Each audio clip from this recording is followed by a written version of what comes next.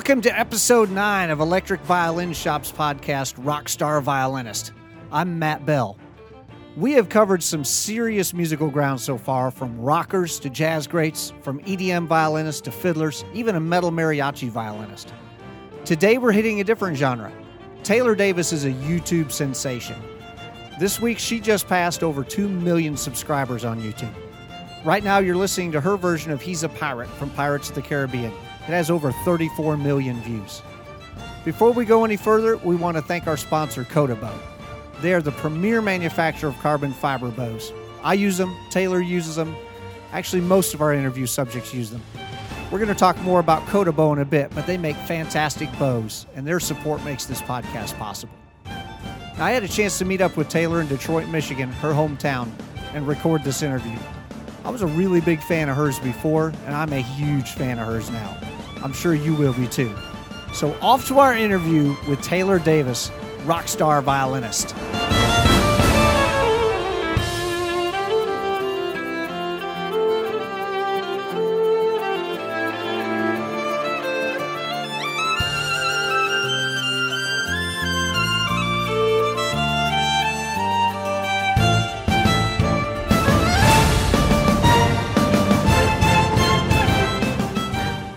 So your journey to here, where you are today, started, when did you start playing? I was about 8 years old, so I was at an elementary school Christmas assembly, and a girl started playing Silent Night as part of it, and for whatever reason that just really struck something in me, and I just all of a sudden wanted to start playing the violin. So I went home that night and asked my parents if I could start playing, and they said yes, and so that's kind of how it started from there. And within the first week I wanted to quit, and my mom was like, nope, we rented this violin, you're gonna stick with it for at least a year. And so thankfully I did, because once I learned Mary Had a Little Lamb, then I was kind of hooked. So just took that one song. That's awesome. So then did you end up playing in school orchestra and stuff? So I did that early on, and I was taking private lessons, so thankfully my parents could afford to do that, and I took private lessons all the way up through college. I just did it very casually in college because I was just doing a partial scholarship for a music minor, but wasn't planning on having a career in music. So then you get out of school, and we're actually meeting in Detroit right now, mm-hmm. where you're from, and I'm actually from just down the road from here. We grew up really not that far from each other. Yep.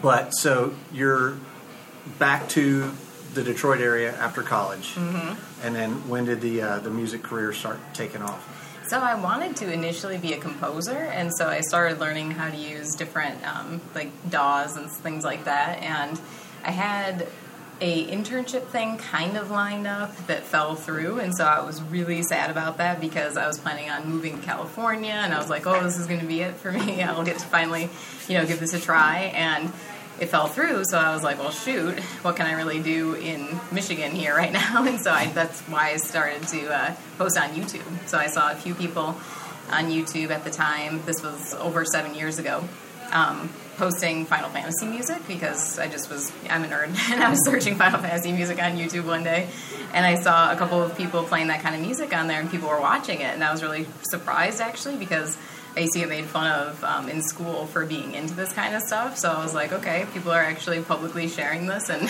getting likes and views, and people are into it. So that was kind of why I started my channel. I was like, all right, well, I'm just going to post the kind of music that I like and see if I can make something happen with my music from here, because I really didn't have the option to go anywhere else at that time. So I was working a day job at a nonprofit organization and just started posting on YouTube casually, when I had free time.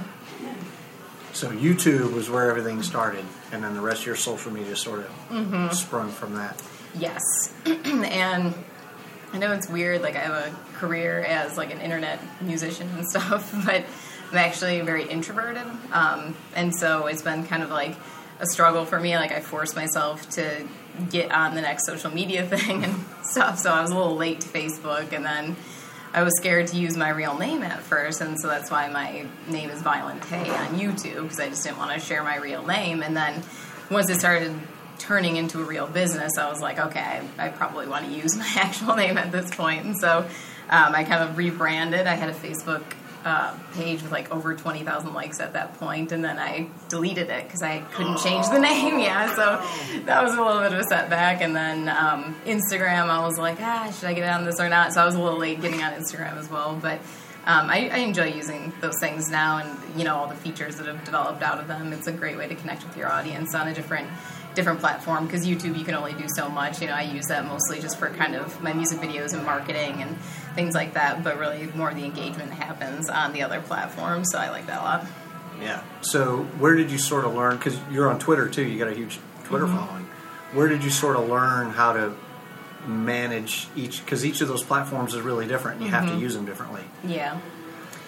So really, I'm not super great about posting, because I know, obviously a tactic for growth on each of those platforms is to kind of post exclusive content or whatever, and I'm not managed, or I don't have, a team working with me or anything like that, so I do all of it myself, and so it's one of those things where I do what I can, and, I engage differently on those platforms. Like now with Facebook, I've enjoyed doing some live streaming on there and stuff. But, it's just kind of consistency. It's like what I was doing on YouTube early on, just making sure that you're consistently engaging and all of that. I've had no really specific strategies for growth on particular platforms other than just staying consistent and genuine and engaging with fans and things like that. Awesome.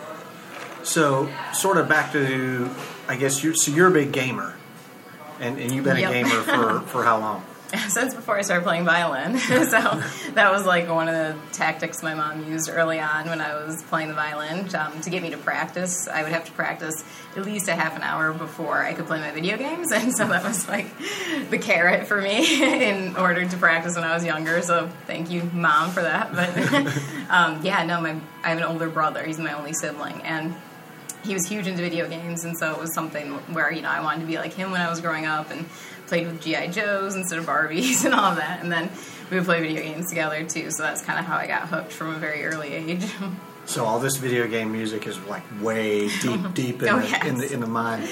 Oh my gosh, yes. And then when I was in school, not so much elementary school, but middle school, my family moved from Illinois to Michigan halfway through 4th grade, and that was a really tough time. I didn't have a lot of friends. I had a hard time making friends when we moved, and then in middle school, that was just I call it a dark period of my life, and had a lot of problems with bullying and things like that, and so I was using video games a lot during that time to kind of just escape. It was a very positive place for me to just go and not worry about what people were thinking of me, and I could be anyone in the games, because I was playing also online games at that time too, like EverQuest. So it was just one of those things that really helped me through a difficult time in life. So now I have all of this really deep emotional connection to this music, because I just kind of remember it, the nostalgia and all of those things. So that's another reason why this music is very important to me, and why I've been pretty true to sticking with all of this kind of nerd content, if you will. It's just a huge part of who I am, and also has just been a positive force in my life. That's awesome. And it's been, your focus musically has never really wavered. You always knew musically who you were and what you were interested in. Yeah, classical music, not so much my thing. I have a deep respect for it and people who play that, and it's very difficult music, very challenging, and I grew up playing the classical music, but it was never something that I felt super connected with or passionate about, and so that's why it always felt like kind of a grind for me when I was growing up. And I did all sorts of youth symphonies and things like that, but that's another reason I just never thought that I would have a career in music, because I kind of only saw that path for a while. And so when I realized that there might be an opportunity to do the type of music that I was the most connected with and that I love the most, that's why I decided to give it a shot. So, yeah. Yeah, that's awesome. So then the YouTube thing just started taking off. You've got almost 2 million subscribers now, right? Yep. Yep, very fortunate. It's been about over 7 years now that I've had the channel, and it just grew very gradually. When I was just starting out, it was the most basic videos, the epitome of early YouTube videos. It was just me. I put the really bad quality camera on a tripod and would just press record, and I was playing along to the actual OST backtracks and things like that. And then gradually over time, once I started making money with all my music and stuff, I was able to invest that back into the whole business side of things and start doing like nicer quality videos and way better audio recording and things like that. So we talked about some of these other platforms, but Patreon is another platform that I think is starting to become noticed by players out there. You were sort of ahead of the curve. You talked about maybe you felt like you were behind the curve on some of these other. I think maybe you were a little ahead of the curve on Patreon, right? Yeah, I have a good friend who also is on YouTube. His name's Peter Hollins, and he's an a cappella artist, and he and I have worked together on a number of things, but he was like very early on to Patreon. I think I don't know if he's on the board there as well or not, but Patreon has been amazing for his YouTube channel. And he was the one who kind of got me on board with it early on because I was a little skeptical of it, and it's tough, like, when you're used to being on a platform that is free and, there are people that want to support you, but then there are people who don't want to or just want everything to be free, and then they, try and discourage you from doing anything that involves monetization. So I let that kind of influence me a little bit. Unfortunately, early on, I was like a little afraid sometimes to ask for support or things like that, but the great thing about Patreon is just one of those things. It's like an extra, and you can, opt in or not, and everyone's still getting the YouTube videos for free and things like that. But I do a lot of extra things in Patreon for the people in there. But yeah, that's been a really great thing because I think a lot of people don't understand how YouTube works, especially for music artists in terms of monetization.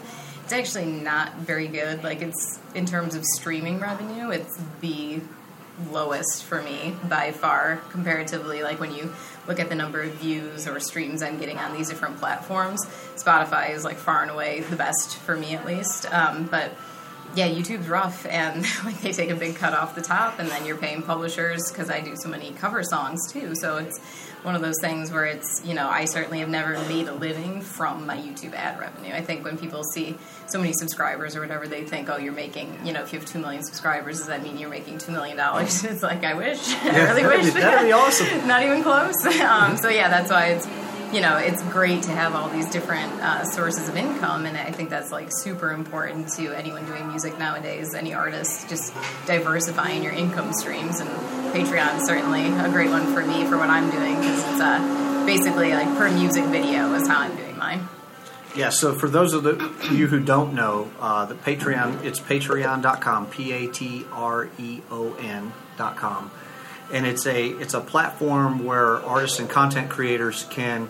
There's, I think, basically two ways to support an artist, right? You can pay. You can say it's $1, $5, or $10 per video, or you can do it per month. So there's some artists that they that you just support them $3 a month or $20 a month or whatever it is, and then there's artists that you can support per video, and then the different levels will generally have different perks associated with them, right? Yep, that's right. And you can set goals, and it's very customizable. And there's, besides just like musicians, there's a ton of other types of content creators out there, like comic book illustrators. Sometimes they might do like a charge per issue or something like that. So it's a really cool platform. I think it's changed things for a lot of artists, not just musical artists.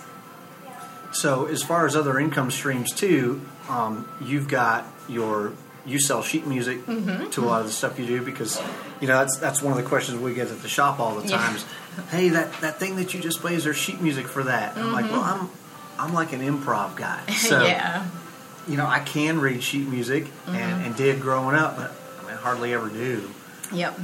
But so a lot of this, and then you have to play by ear because there's nobody selling you the sheet music for this stuff. But then a lot of your followers aren't really there yet for playing by ear, so you've got a fairly extensive sheet music catalog.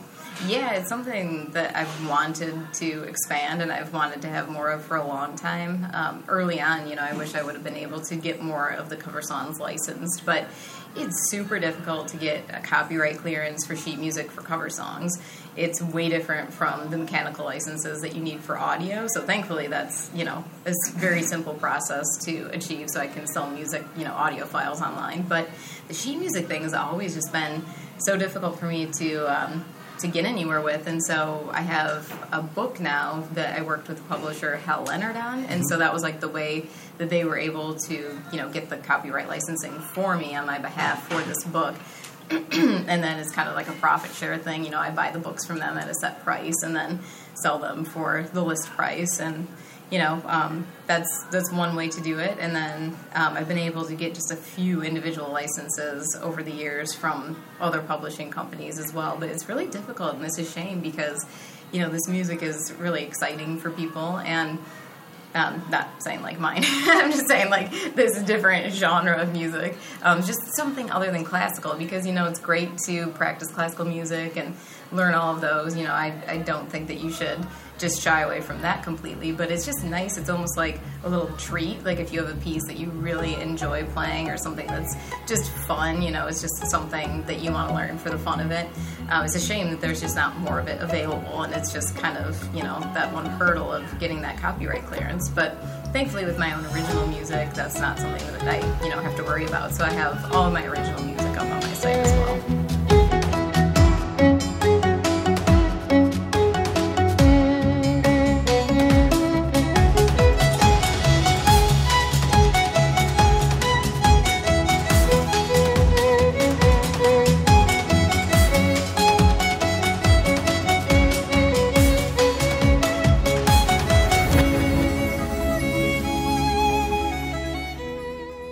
Speaking of Taylor's original music, here's a piece called Starfire. You can find this on YouTube, iTunes, and Spotify. And like she said, the sheet music is available on her website, taylordavisviolin.com. By the way, if you're wondering about the background noise in our conversation, we're meeting in a cafe. Not the quietest place in the world, but when you're on the road, you make do. All right, enjoy some more music, and then back to our interview with Taylor Davis.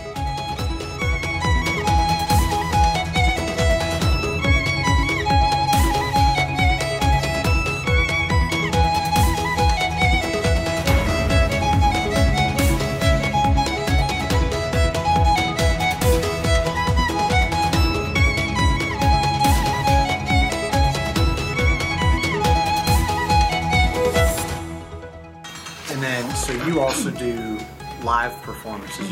You do tours, and you've toured pretty much all over the world, right? Yeah, I did 2 in Europe last year, and then I did 1 in the U.S. the year before, and then just a lot of like one-off type shows, you know, maybe like an anime convention or corporate event or colleges, things like that. So, yeah, definitely a lot of live performance stuff in the last couple of years now. But I was actually really surprised to find out you really don't tour that much compared to a lot of people that we talk to. Oh, yeah, no.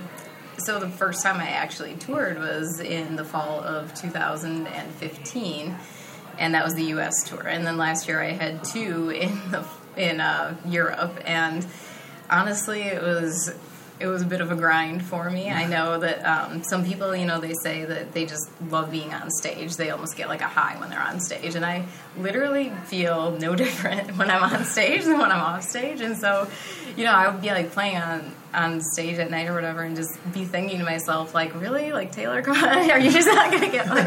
And it's not that I'm not excited. Like, I'm, you know, I get excited about a lot of things, but it's just...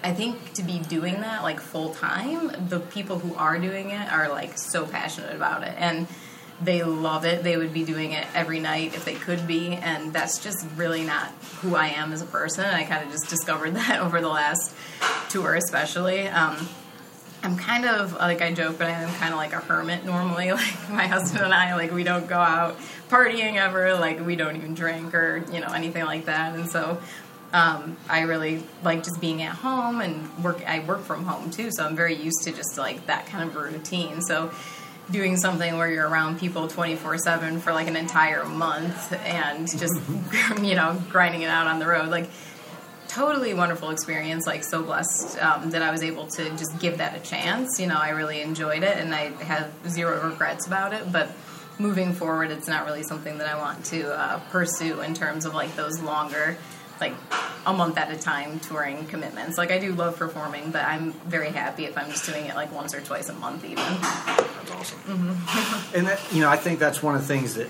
really attracts people to you and your brand is that it is so authentic and it's you're just there's no pretense. It's just, hey, here's who I am, and here's what I like, and if you like it, that's great. And if not, there's other YouTube channels. Yeah. Well, thank you. So you talked about maybe being bullied a little bit when you were younger. And then, of course, the internet's sort of like the Wild West, right? Oh, yeah. And I think, your demographic of fans is probably fairly young, the video game crowd. It's pretty much like actually 18 to 35.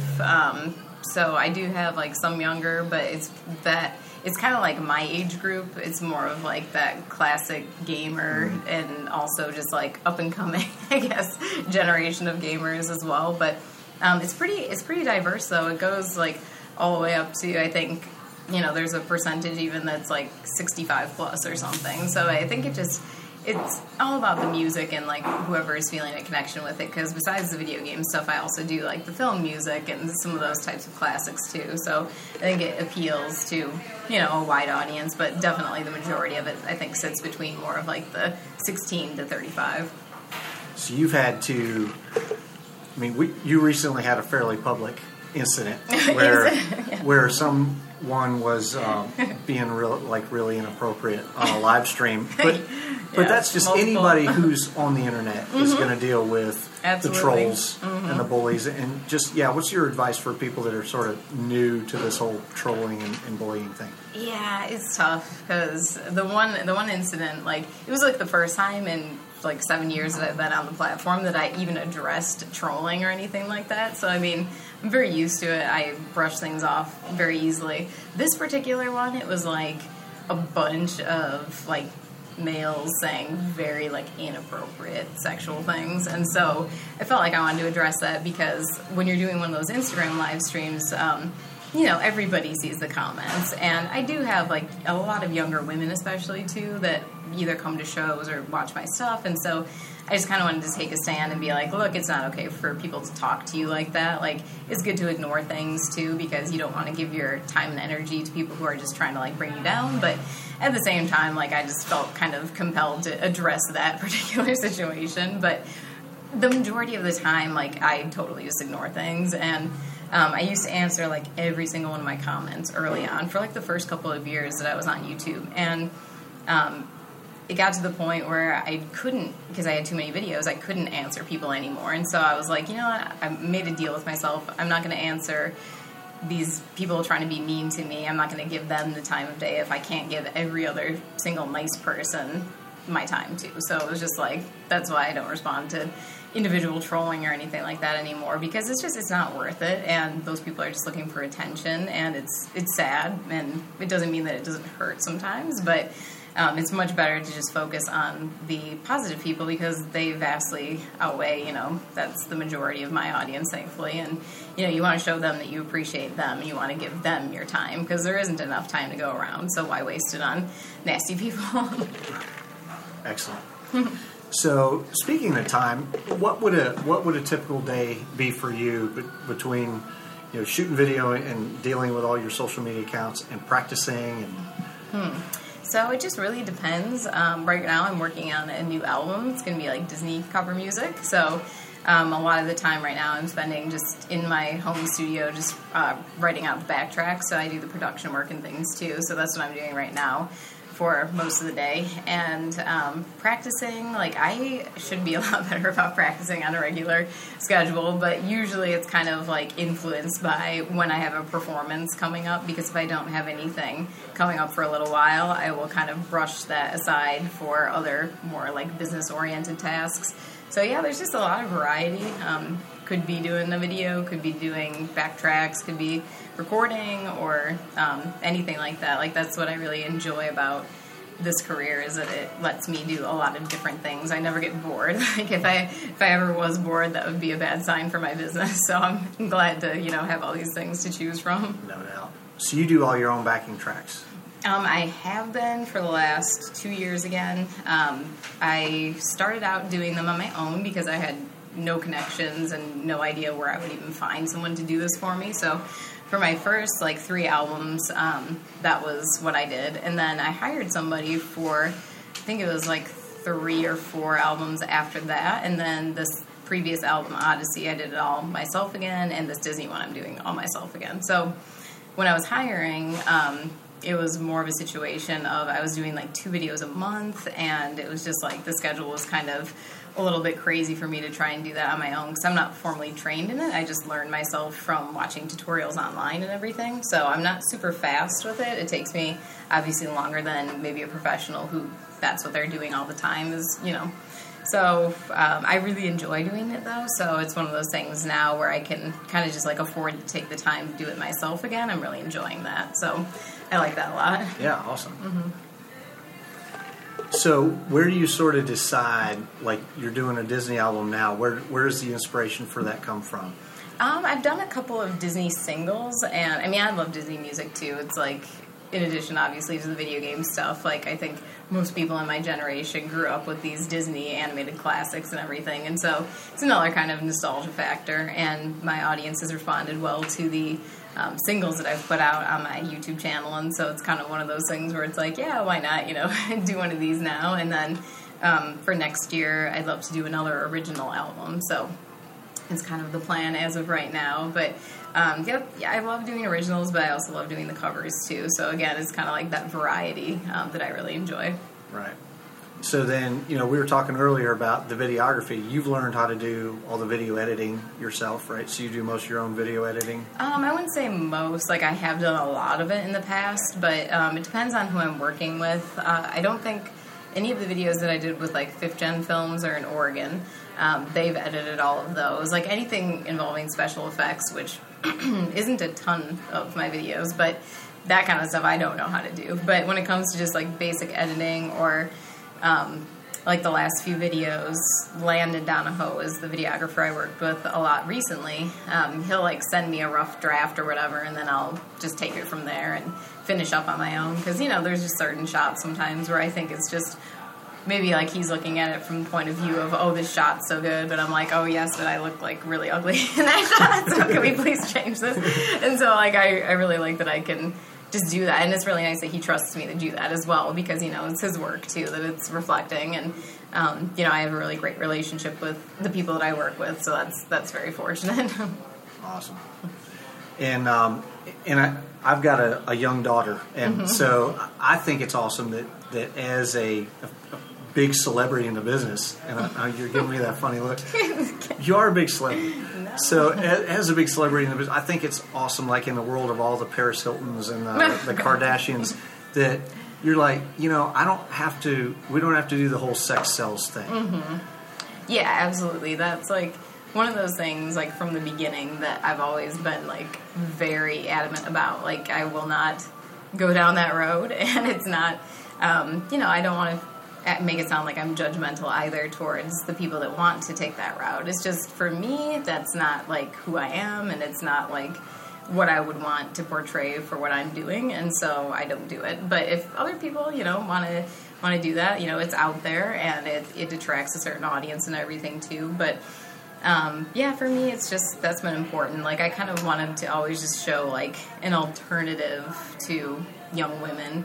Like, look, you can still do what you want. You can still have, like, a really fulfilling and great career, do something that you love, and it does not have to be about your body. And, of course, you know, I mean, looks do matter in this industry, especially, you know, but it's one of those things where you don't have to have that be, like, the focal point, I guess, of what you're all about. So, and that's been really nice. You know, my audience has been super respectful about that, and I'm married, and I'm very open about being married and everything too, and, you know, people are very respectful of that fact too, and, you know, that's the thing. Like, I want to be myself, and I want to be authentic with what I'm doing, because otherwise I won't enjoy it in the same way, and so that's always been just really important to me.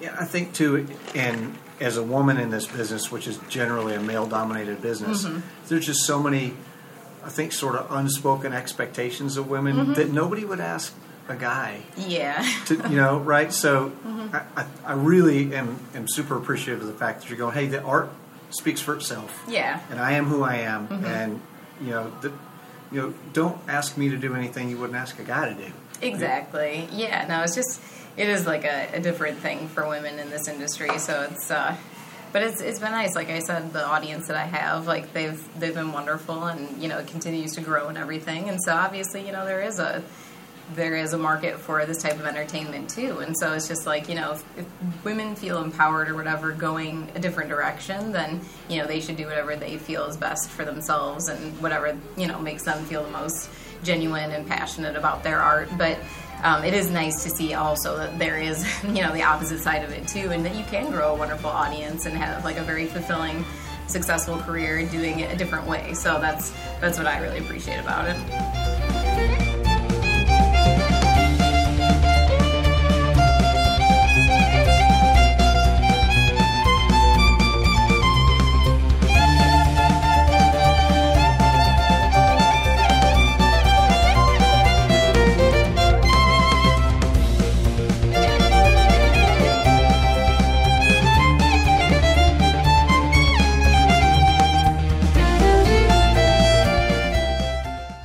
So far we've heard a movie theme and one of Taylor's original tunes.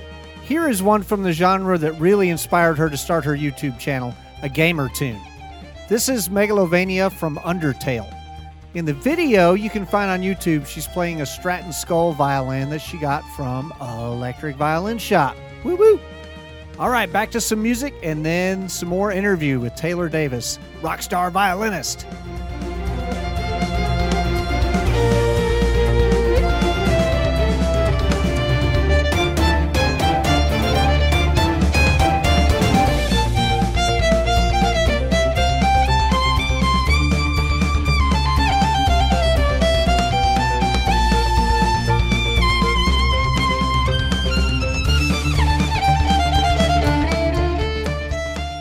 So, you have actually been a customer of the Electric Violin Shop for a long time. Yes. And you have a lot of really cool gear. I do, yes. So, we've got a lot of electric violin people are gearheads. Talk about some of the gear you've got. Oh my gosh. Okay, well, so we'll talk about violins first, I guess. My most recent acquisition was an Aurora violin from you guys. And that one I used in one of my recent music video shoots, and people love that violin. They thought it was so cool, and I think it's so neat too. Like the whole LED light thing is really, really neat looking, and the body of it is just really cool too. I also ordered a custom Viper violin from you guys too that I cannot wait to use, but I do not have that one yet in my possession, but it should be on the way. And then I have a carbon fiber violin. It's a Lewis and Clark carbon fiber violin that I use for a lot of my performances because it sounds just, very acoustic, but it's not something that I really have to worry about. Like my really nice wood violin, I would not want to travel with that extensively or anything. So it's a good alternative. And then on that one, I have a Cremona pickup that I got from you guys. And for amplifying that, I have the Line 6 G10 wireless system. So before that, I was using the Shure, I can't remember which model, but it was a Shure wireless system, and I love the Line 6 one because you don't have to wear a battery pack. So on my tours, I was wearing the double battery packs because I had in-ear monitors, and then on top of that, the one for the violin. And sometimes you get I'm not the most graceful, so you can get tangled in your own cords and stuff. So I appreciate having one less cord and pack to worry about. So that's nice. And then let's see, I do have a Yamaha silent violin as well, and then a liquid violin, which is it's just an independent maker in California, and that one I've used in a bunch of different videos as well, and that one has a really cool look.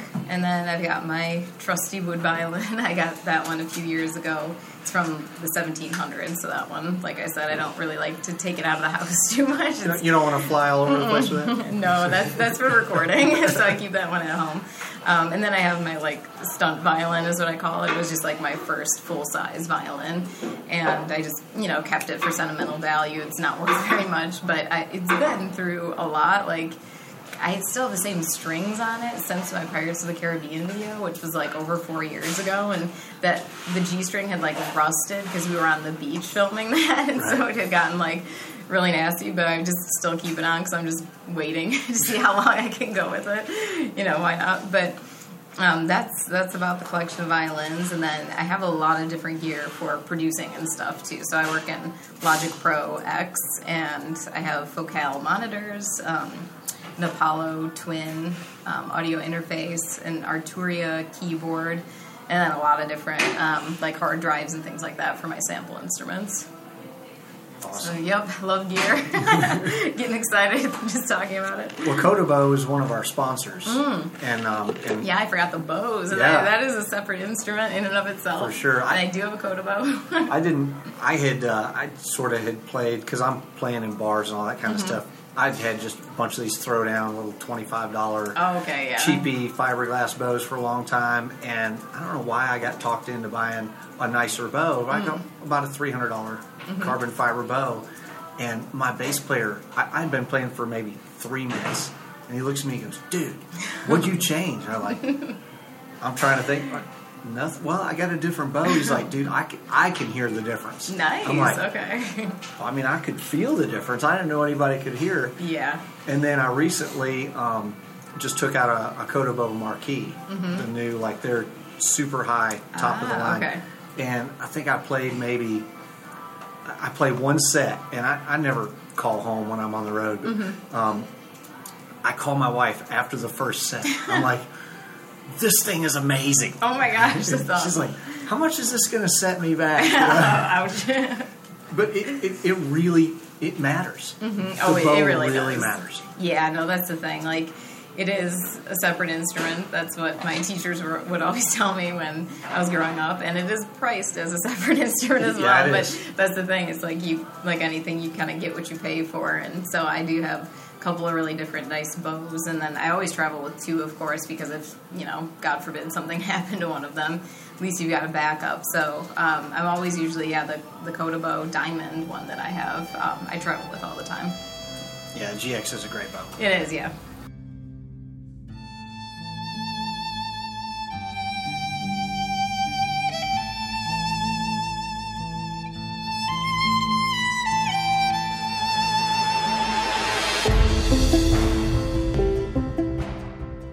We'll take another break here just because we can.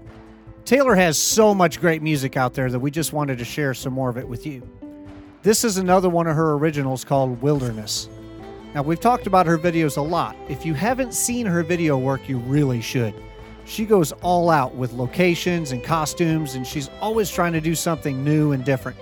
Check her out on YouTube and be sure to subscribe so that you'll always know when something new comes out. Speaking of subscribing, if you're enjoying this podcast, please consider subscribing and leaving us a review. That really helps us. We have so many great interviews coming for you, including Azima Ramsey, who plays with Beyonce and Clean Bandit, Val Vagoda, who has her own Broadway musical, and Ned Steinberger, one of the most famous and influential instrument makers in the last 50 years. These and many, many more interviews are coming for your listening pleasure. Thanks for all your support so far, and please tell all your friends about our podcast.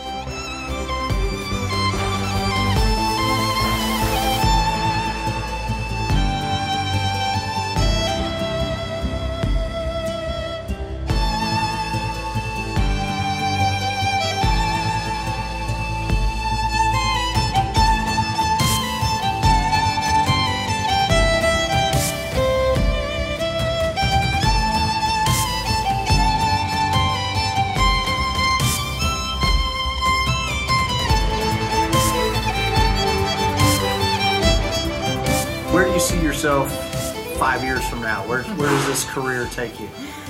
Good question. I've been thinking a lot about that lately, actually, and just like talking to my family and friends and things like that. And I think there's so many options nowadays for musicians. Like, you can try and go like the full artist route, but for that to really make the most of that, I think you kind of need a team behind you. I think you need that like good management team, good agent, good publicist, and people at that point sometimes are like making your tracks for you, or you've got like 5 co-writers now on your original songs, and like if you want to achieve some big level of stardom, I think you kind of have to go that route, because you're just constantly going and you can't do everything yourself. And for me, I've always, I got used to doing everything myself. And then when I started, I had a management team for my touring. And, I had a producer at one point, too. And it just started to feel like, I was losing a little bit of control. I was still able to do what I wanted to do, but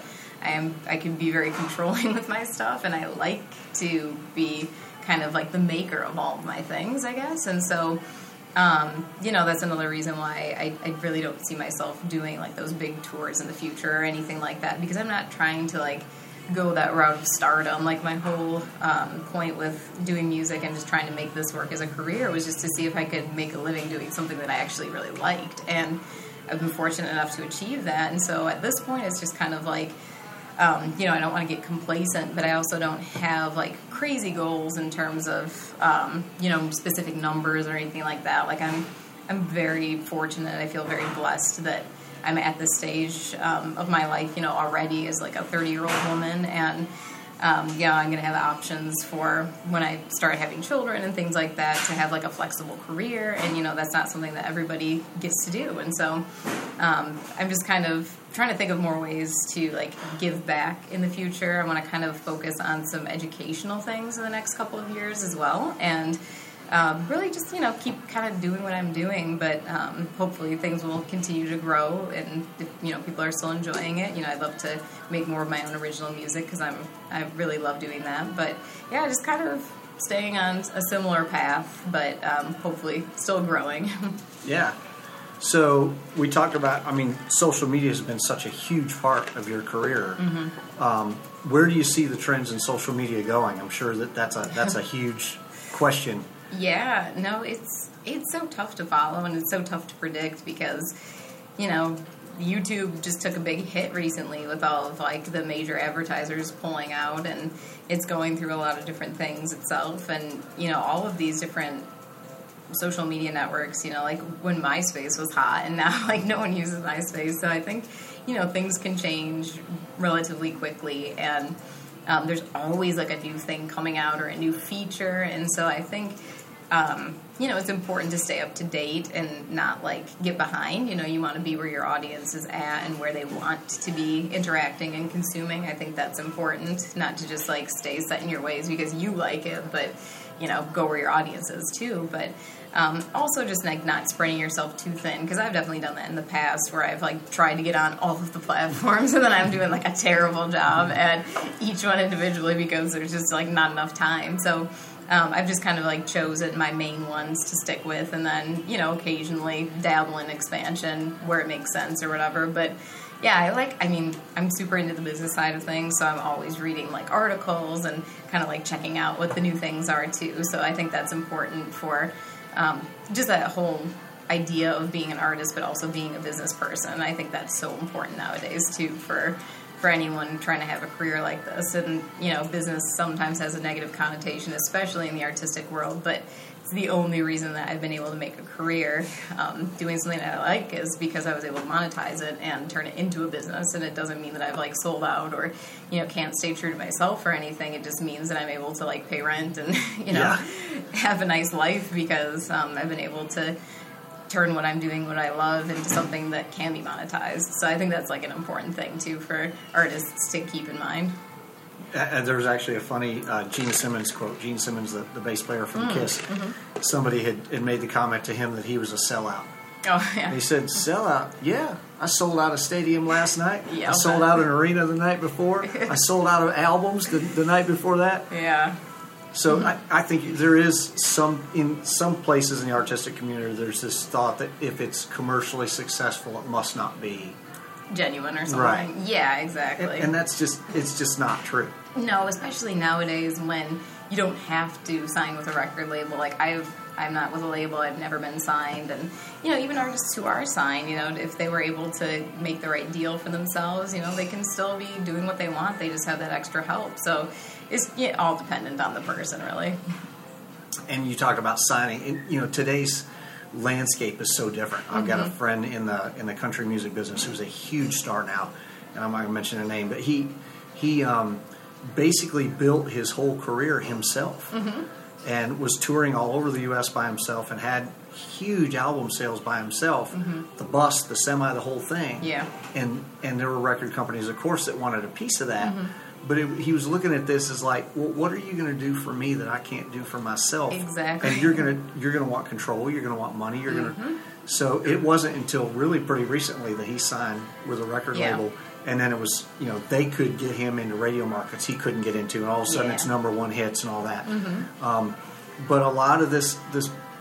I talked to Christian Hauser before. Who is a really high level business consultant in the music business, and it's so much of doing for yourself rather than just trying to hand off control to other people. Exactly. Yeah. I mean, it's kind of like what you make of it, because I know people that have maybe less numbers online or something like that than I do that have record label deals, and they're trying to do something different than what I'm trying to do, though. They want to have maybe that big touring career or something on the radio, like you said, something that they maybe can't achieve for themselves. But for me and what I'm doing, and for, a lot of artists out there who just want to produce their art and get it out there, you don't need a record label to do that anymore. You can distribute your music yourself, you can have your own audience, you can interact with them yourself and control everything. And so for me, that's for sure the best fit, because there's nothing that I personally would like to do at this point that I haven't already had a chance to try or couldn't try on my own without that kind of help. So for me, it wouldn't make any sense, but it can be the right fit for the particular artist if they have those different goals. Right. So, I mean, I used this word with you before, and you gave me a funny look. But you are a celebrity in a lot of ways. So what is that? What is that like to, especially for an introvert, to be out and about, and I'm sure you get recognized in places. Sometimes, it's one of those things where.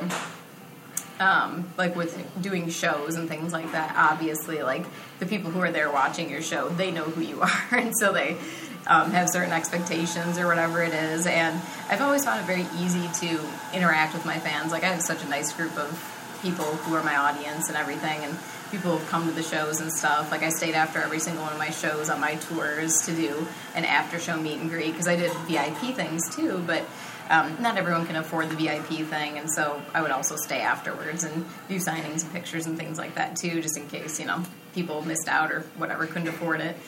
And that kind of an interaction for me, it feels like, I don't want to say a job, but it's like my job, and I understand my role in it, and I understand, what my audience is looking for, and I don't want to disappoint them. I want them to have an awesome time at the show, and then I want them to have a great interaction with me afterwards. And so it is a little tough, as an introvert to do that in front of so many people and stuff, but my audience has made it very easy because they are such nice people, and they share really wonderful stories with me, and very personal things sometimes, or how maybe my music has helped them in some way. And so that for sure has made like all of that easy to deal with for me, even though if it's sometimes uncomfortable or whatever.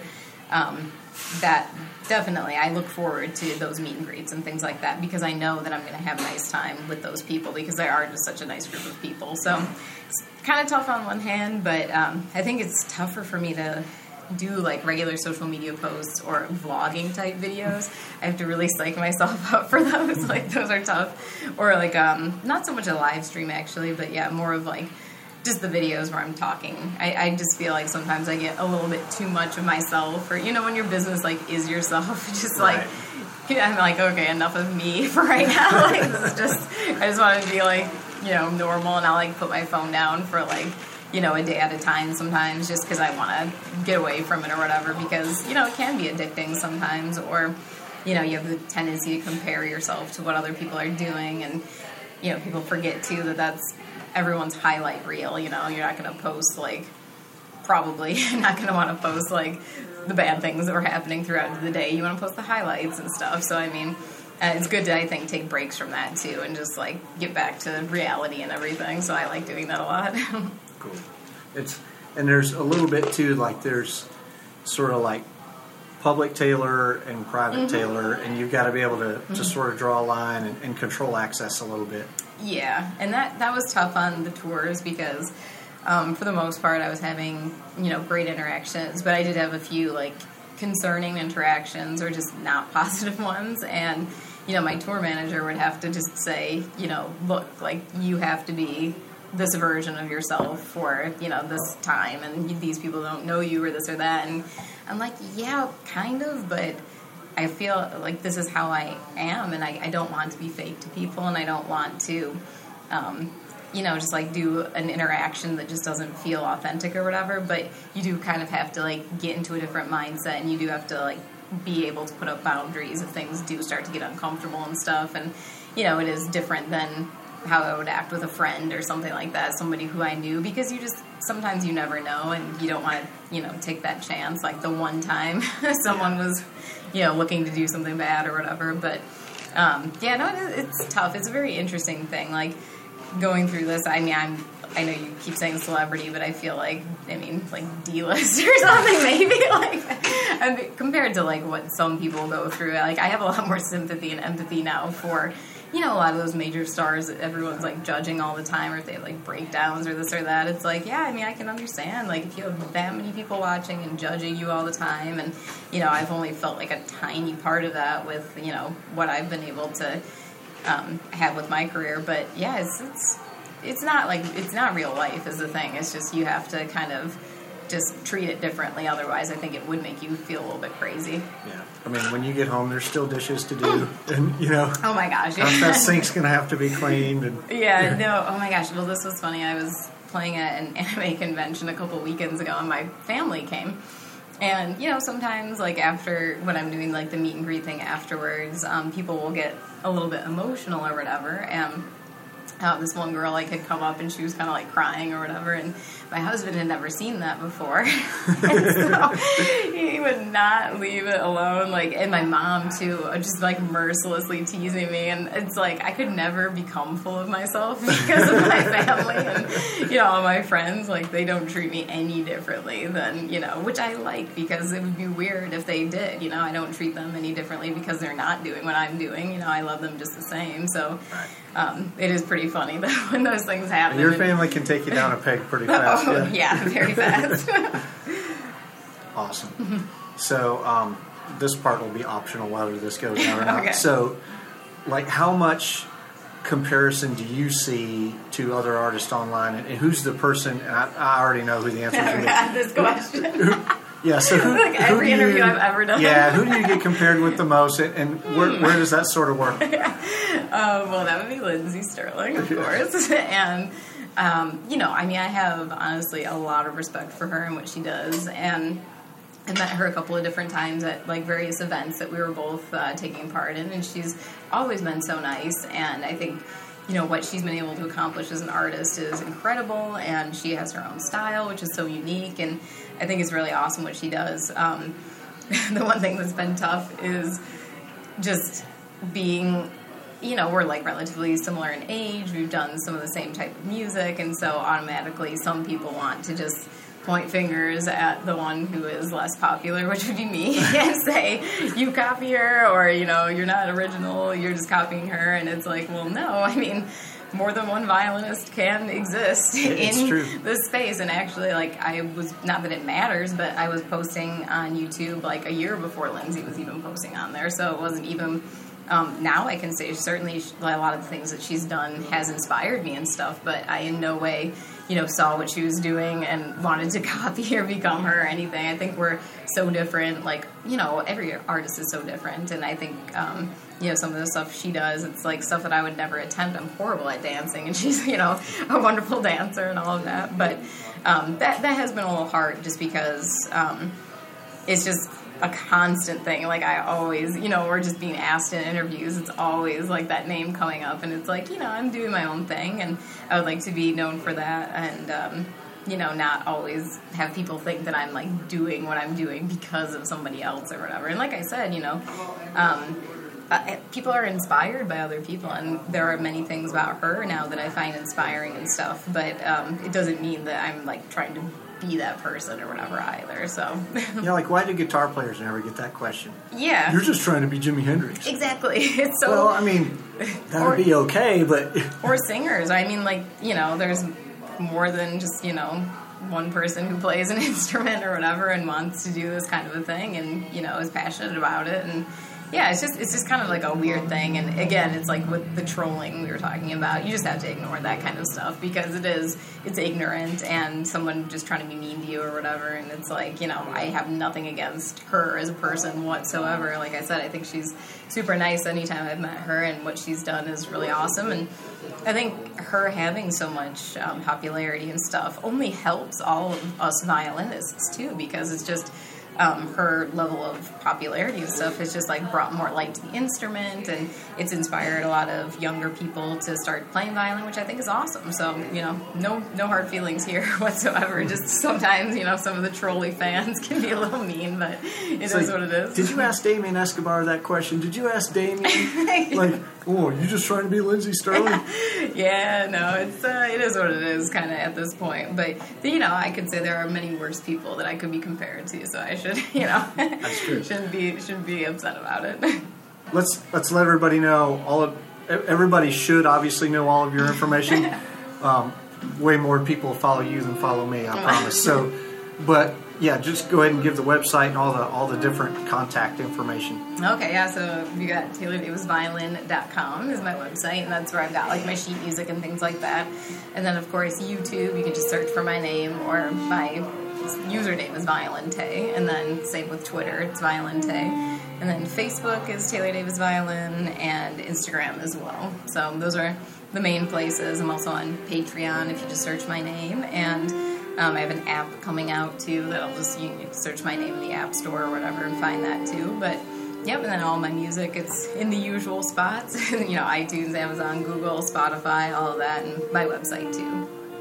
Awesome. Well, congratulations on the success. I know it's been a lot of work, and you continue to work hard every day. That's one of the things I think people will say, well, she's got this huge platform, but there's been countless hours of definitely. Work that goes into that. Yeah, I think whenever you're doing your own thing, or if you own your own business, I mean, people who do that can really relate, because you're more motivated to put more time and effort into it. When I had my day job, I didn't spend nearly as much time doing that as I have over the years with my music. So it's one of those things too, where when you love it, it doesn't feel as much like work too. So it's really nice. Awesome.